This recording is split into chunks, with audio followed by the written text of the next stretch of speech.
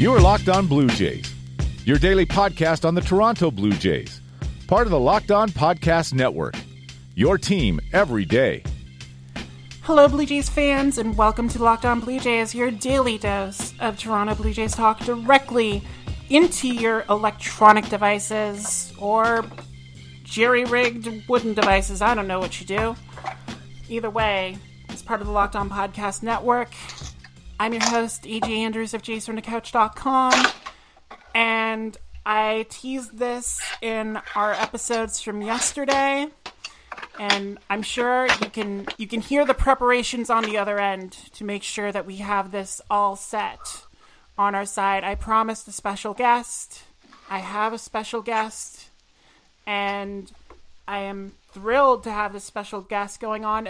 As fans of the Blue Jays might know, on Twitter, there are all sorts of simulations going on to try and fill the void of Blue Jays baseball. This man is arguably running the most prominent, and he's here to compare notes on how the Blue Jays are going. I think he has a lot less venom than I do, but that may be for other reasons. Anyway, he is a returning guest on the show. He's a friend of the podcast, and he's a guy who asked Kevin Pillar to choose between appearing on a Blue Jays pregame show or the birth of his first son. Luckily, he doesn't have to make that same kind of choice today. Mike Wilner, Blue Jays play-by-play man from Sportsnet 590 The Fan, is on the line with us. Mike, thank you so much for rejoining the podcast. I'm glad I didn't scare you off the first time. No, happy to be here, though for the sake of clarity, I did not ask Kevin Pillar to choose between attending the birth of his son or being on the pregame show, but I still can't believe that he answered the text with, and when he said having a baby, I figured, well, that's, happening in the next week or so, but then 3 hours later, he texted that they'd had the baby, so he was actively having a baby and still took the time to respond to my text, which was very nice. No, I did not want to make it sound like you were forcing him, but it was an inadvertent choice. That's where I was going with that. You were more than kind enough to not make someone miss the birth of their child, and it was a cool tweet anyway. It really lightened the day to see that. So I'm glad Kevin and Amanda are fine, and the baby appears to be doing well, and I'm glad you're fine as well, Mike. I'm sure. I know it's been snowing out there, which I don't want to brag about the 17-degree day we had this week, but it was nice. But how are you holding up out there? Doing okay. It's a strange time. It's an anxious time. It's, every time you sneeze or cough, you think you've got it. And it's weird, obviously, but I'm doing all right. My kids and I go out for a walk every day for an hour and a half or so. And basically that's been about it. I'm doing this Blue Jay simulation. I've got my own Geek League that's going into its 33rd season now that we've just started up the new season. And I'm putting together another league of relatively high-profile people. I hope that the news about which will be coming out soon. So I've been keeping busy that way, and trying to keep my mind off all the other stuff that's going on. It's all we can do, really. I mean, I've had Animal Crossing to help with that a bit, but I know that struggle and trying to get out. So I'm glad you and your family are doing all right, Mike, and are able to weather this. I've become way too familiar with disinfecting wipes, just the kidding. Texture of them. It's like, but at least apparently you can get them. My mom can get them. She had to smuggle a few out of my hometown and bring them down to me.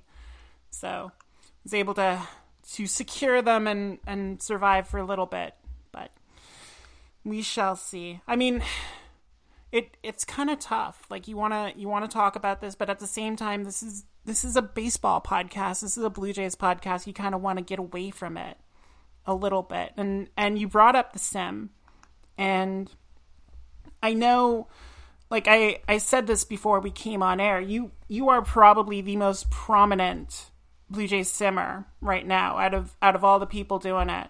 And I will admit I did not hear about the system you used to do this, Pursue Pennant. It was literally the first I heard of it when you said you were gonna use this to do your sim. Do you want to just explain to the people what the general concept is and how you go about simulating the games? Yeah, it's that's the Twitter handle, is at Pursue Pennant. The game is called Dynasty League Baseball. It was originally, in its original form, it was a game called Pursue the Pennant. It's an old school cards and dice game, which is kind of the same as people be familiar with Stratomatic or APBA or games like that. And basically every player gets a card full of numbers on it, and you have 3 10-sided dice. So it's sort of like, Dungeons and Dragons baseball style. And for every at-bat, you roll the 3 10-sided dice, and it gives you a number between 0 and 999. And if the number rolled is under 500, you refer to the hitter. If it's 500 or more, you refer to the pitcher. And the numbers on their cards are supposed to give results that reflect what they actually did in the season in question for which you're playing the game. And the game offers seasons from like the 50s with some breaks all the way through to now. It has full seasons of every year from, I think, 1992 on, with the exception of 95, and then some various historical seasons from before that. So for me, I'm using the 2019 season cards, so everyone is expected to perform the way they did in 2019, which is unfortunate for the Blue Jays in a lot of ways. I was gonna say, yeah, it's really is too bad, and I think that's reflected in what's gone on so far with my simulation. Though I've always thought that with better starting pitching, the Blue Jays could have been a lot better last year, and now that's being put to the test, and so far not so much. Yeah, I was gonna say I can heavily debate that point with you, just given the results I've gotten from Out of the Park so far this season, and we're going to go into that a bit more in depth here in a second. I have to imagine like this is not your first rodeo with Dynasty Simulation Baseball. Like how long have you been doing stuff like this? Well, I mean, I started with a game called Status Pro, and I don't know if that's still around or not. And that was when I was a kid. I mean, we were on a family trip to Detroit. I think one of my cousin's kids' bar mitzvahs or something. So I was 11 or 12, and the group of us kids got taken to this fabulous thing called Toys R Us, which we'd never seen or heard of before, because it hadn't come to Canada yet. And they had this wall of games, and one of them was this Status Pro Baseball, and I thought that looked kind of cool. And my father, when I was 9 or 10, had invented a very rudimentary sort of dice baseball game where you just, roll 2 6-sided dice and you could have one of 12 outcomes. It was offensively biased because 7 was a hit, I remember, but I don't remember anything else about it. But that sort of got me started, and then we bought this Status Pro game, and it came with the 1980 season, so I simulated the Blue Jays 1980 season, and I'm sure, didn't do it very accurately because somehow I got them to 81 and 81, and I think Steve had like 30 wins or something. But that was my first foray into it. And then when I was 16 or 17, I found Pursue the Pennant at a comic book shop at Bathurst and Eglinton that is no longer there, and I can't remember what it was called. And I started playing that, and what they had was a little newsletter where people who had bought the game in, would write them and say, hey, I'm here and I have it and I'm looking to play. So I found 3 other people who were in the GTA, and we formed a little league of 4 of us, and started with the 1986 season, and that league is now at 24 people, and I'm the only one left out of the original 4, but there are still 5 or 6 people who joined in like 88, 89, 90, and we just started our... if we started with the 86 card set, that means we just started our 34th season. That is amazing. And I can't even picture doing something that long. I literally can't. I'm sorry. I don't want to make you feel old, but I can't. Well, I literally you're can't. young. Maybe someday that will happen for you too. Who knows? Maybe I would love to get to that point, because I will admit I am in awe of how you're doing that, because I'm just using a video game. I'm being incredibly lazy. But with the video game, are you actually playing the game, or is it playing for you? I'm not. Like, do you have to pitch the ball and swing and hit the ball and stuff like that? I am purely the manager. It handles all the game action, much to my frustration at times. But I'm solely acting on behalf of Charlie Montoyo and in favor of Ross Atkins, and just like you, I'm trying to work with the roster as constituted, although I am putting certain roster moves to fan votes, which one of the results of which has borne fruit, and we'll talk about that a little later as well. But yeah, for the most part, it's trying to use Rafael Delis as the setup man, trying to use Teoscar Hernandez and Derek Fisher in right field, trying to see what I can get out of Anthony Alford. But I'm doing my best to be as faithful as possible, and I think that's what we really have to do in order to kind of get the results necessary, right? Yeah, I think so. I mean, you have a lot of options that I don't have, unfortunately, because I'm working with the 2019 team. So there's no Dolis, there's no Alford, there's no Jordan Romano. AJ Cole and Justin Miller, who looked so good in spring training, are absolutely horrible because of their 2019 seasons.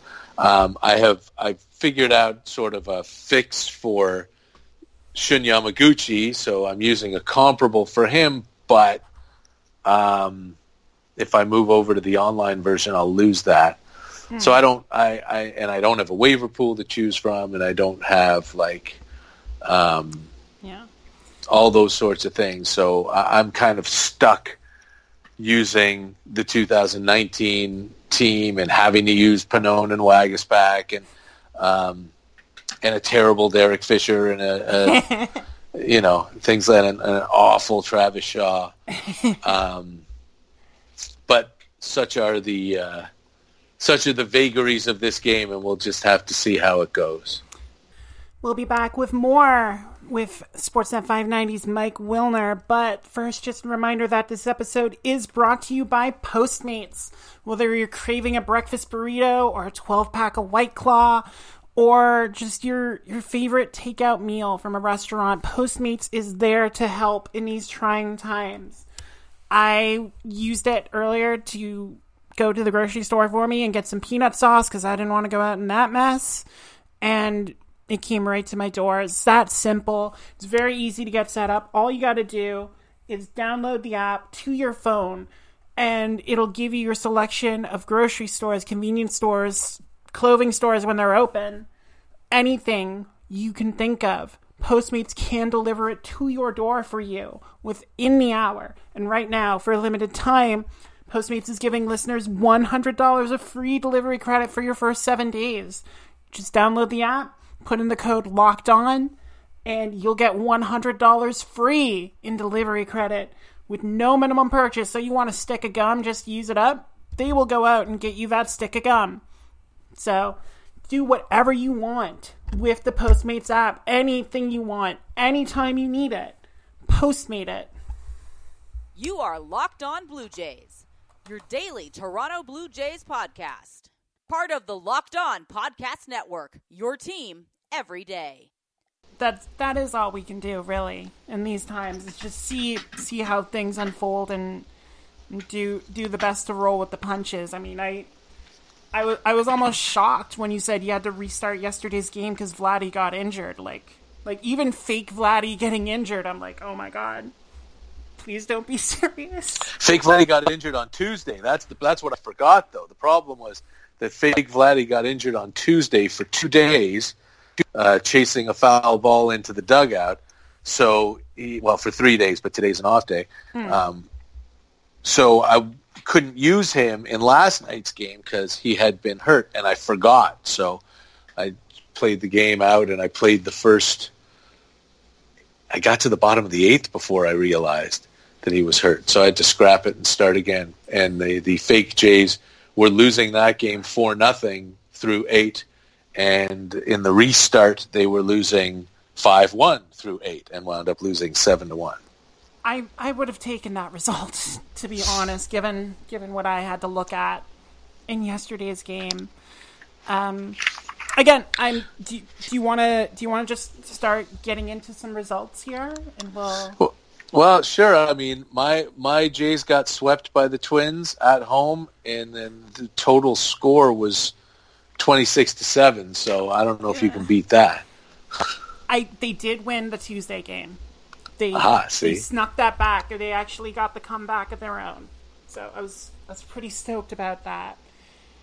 And I can talk about exactly why they did that, but just let's start with the overall. Let's set the picture. My Blue Jays are under 500. They've been wavering up and down. They'll get to 500 and then immediately lose 10-2 or something like that. So I don't know if you're seeing a similar a team that seems to be trying to break through there, but can't really get over that hump and make it stick. Well, they were. I mean, in my sim, they lost the first 3 games of the season to the Red Sox, and then won the finale and won the first 2 against Cincinnati to get to 3-3. Then they were 5-5 and got. Since then, it has not been good, but. They were at 5-5, couldn't get over 500. They won 2 out of 3 in the Bronx, that first road series of the season, but now they have lost 7 of 9. They've only scored 10 runs in the last 5 games. Split 4 with Kansas City, which was a series that I thought was set up for them to win, if not sweep. But they lost they were up 2-1 and then lost 1-0 in the last game, wasting a fantastic start by Hyunjin Ryu. It's been a lot of early rallies, having a lot of guys on base, not being able to cash them. I'm almost at the point where I think that Kevin Biggio's got to go to center field so that Joe Panik can get in there every day because he's just better than Grichuk and Teoscar and Tellez. Just get me an extra bat in there. I'm thinking about doing that, which is something, again, I would not be able to do if I moved over to the online version. That is interesting, because that is one of the things I wanted to talk about first, is the performance of the young players that the Blue Jays are banking on seeing that growth from, if they want to start thinking about playoff spots and stuff like that. I know we've gotten some different results from the youngsters. I went into this on yesterday's podcast, but the homestand struggles that I had, my Blue Jays went 3-4 in the homestand. They split Kansas City as well, and then dropped 2-3 to that banged up Minnesota team that didn't even have Max Kepler and Josh Donaldson in the lineup, and is throwing out Homer Bailey to stymie the Blue Jays for 7 innings. Which that hurts. Well, Homer was pretty terrific last year. And that's another thing that I don't have with the playing the cards and dice. Every team that the Blue Jays play will be completely healthy all the time. Right? So another reason that, again, I'm thinking about porting over to online. Yeah. Well, and I do know I get the benefit of that too. They start the series in Tampa Bay tomorrow, and both Blake Snell and Charlie Morton are pretty much out for the season already. So, see, that's awesome. So yeah, it's a lot less imposing when the opposing rotations like Ryan Yarbrough and Anthony Banda. So yeah, exactly, and that's something that I'll never have. Someday, unless I go online, and online will be better because that way I won't have to keep the stats, and make a box score every game. That's a lot of extra work. Not that I'm complaining about having things to do. Yeah. But it would do all that for me. But if I could do it with a way to have a Yamaguchi and have a Dolis and allow Biggio to play center field and things like that, then I would do that.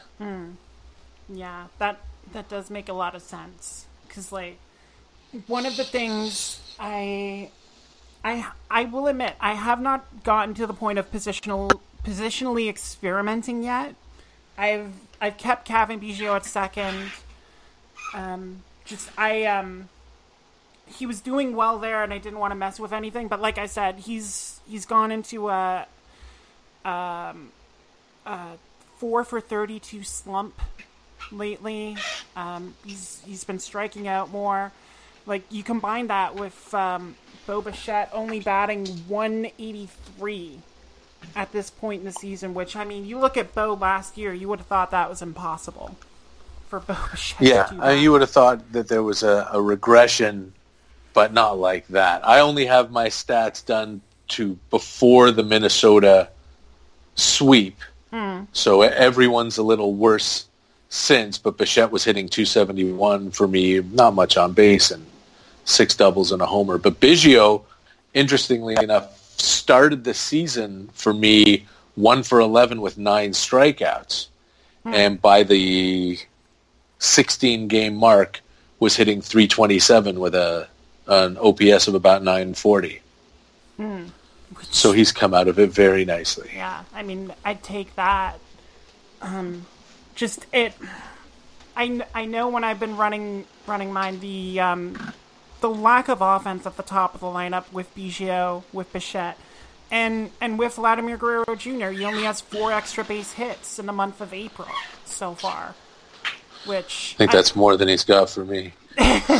Well, it's just every single one, he'll get a hold of a ball, but it will just hang in the air long enough for guys like Jake Cave and Brett Phillips to track it down. And I know Vladdy was working on the launch angles in the winter, but it looks like he might have overcorrected a little bit the way things are going.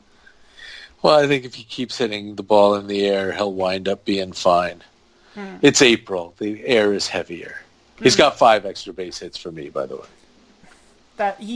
he does have 10 total so far. He had a great March. He started on fire, but he has been caught for second on the team in home runs by Travis Shaw, which that's been the thing in that homestand. It was a lot of the veteran guys who took the lead on offense. It was Travis Shaw who had 3 home runs against Minnesota.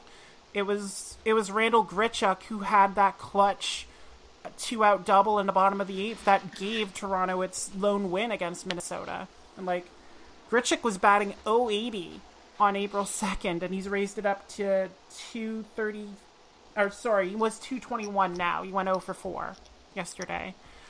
But it's been interesting to see those veteran guys step up, and Rowdy Tellez has been somewhat consistent as the DH, which is nice. I mean, he's justifying something. It's interesting because for me, all my stuff is based off of last year's numbers, right? So there are a lot of strikeouts. There are a lot of I remember watching last season a lot of really uncompetitive at bats from Rowdy, from Teoscar Hernandez, even with the great second half that he had, and from Grichuk, of course, Drury and Fisher and guys like that who are barely playing for me. But so it's sort of, all I can expect is what these guys did last year, but with Vlad's bad September, all those other numbers go down for the whole season. Biggio was great in September, but his overall numbers aren't terrific. Bichette is really the only above-average hitter who's in that lineup every day. So it's very, very difficult for my boys to score runs. But with Ryu and with Shoemaker healthy, with Roark and Anderson, I kind of figured they wouldn't give up many runs. But there have been a lot of 1-0, 2-1, 4-1, 3-1 sort of games so far for my boys.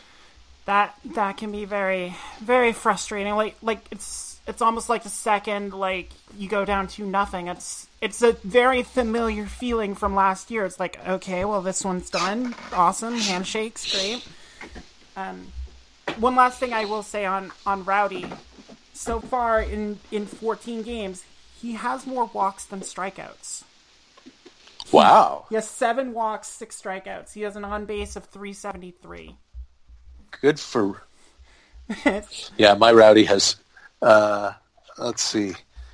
My Rowdy has 3 walks and 17 strikeouts. So performing more like the Rowdy that we saw last year. I was going to say, that might be balanced out by Lourdes Gurriel Jr. having 15 strikeouts and 1 walk. But he's batting .321, so he's allowed to do that. He's the team leader in home runs with 7, but he hasn't hit one in a week and a half. And then, I do want to actually pose you this one, since we were talking about Teoscar Hernandez and Derek Fisher.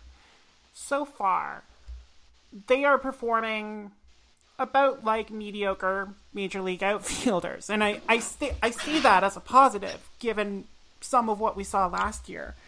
How much Fisher are you using? It's a 50-50 split right now between Fisher and Teoscar. Okay. Their batting averages are very similar. Fisher's at 233, Teoscar's at 231. Teoscar's obviously showing more power. He's got 3 home runs. Fisher just has the 1, but that 1 was 5th deck at the Rogers Center. He's got elite exit velocity, Derek Fisher. If he can get a hold of that. You're going off the scouting numbers with the game that you're playing. So Fisher's got all the tools. He's got elite speed, elite exit velocity, elite bat to ball when he makes contact.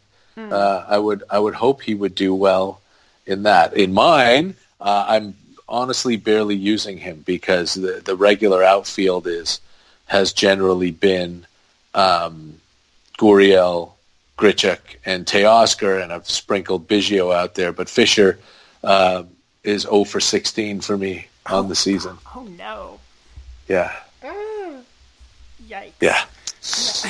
That would kind of answer the question, wouldn't it? Yeah. But I mean, again, my stuff is based off of purely 2019 numbers, so he was awful in 2019. That's fair. I mean, I will say at least virtual Anthony Alford is performing like real life Anthony Alford in that he started amazingly in the season, much like he started spring training amazing with that 3 stolen base game, and then has fallen off a table. So I don't even have an Anthony Alford. Yeah, I do know that's one of the differences. You have Brandon Drury up, and I have Alford. Drury's currently chilling in Buffalo at the moment. Yeah, and I didn't have a choice because I don't have an Alford available to me. So I'm using Drury because, I mean, he's a good glove at third. He's a decent backup shortstop. He's not hitting at all either. But he did hit a 3-run homer for me, I remember, in one game that the Jays won 6-2. I'm trying to remember who it was against. I think it might have been the Yankees. Bichette and Drury hit 3-run homers. Drury was only in that game, though, because Biggio had gotten ejected. Yeah, it was against the Yankees. Gotta love Biggio got hit. Gotta love when those he got fake hit umpires, right after the Bichette home run. That's right. Those fake umpires, like that was like in the Minnesota game. He took a called third strike on a full count that I thought was incredibly questionable. But then again, it was Vic Carapazza behind the mound in my mind. So, I mean, what do you expect from Vic? But. And that's just the first half of our talk today with Sportsnet 590's Mike Wilner. That second half will be dropping later. Just a reminder, you can follow the host of this podcast, that be me, at @A_J_Andrews on Twitter. The underscores are there because Twitter is dumb. And you can subscribe to this podcast to make sure you don't miss the second half of this interview on Apple Podcasts, Google Podcasts, Stitcher, Spotify, Himalaya, however you get podcasts. You can make sure you're subscribed so you don't miss an episode. And we will be right back with the second half of this conversation. You're definitely going to want to check it out. So until then, for everyone at the Locked On Podcast Network and everyone at JaysFromTheCouch.com, I'm AJ Andrews. Thank you all so much for listening to the first half of this episode. And y'all take care.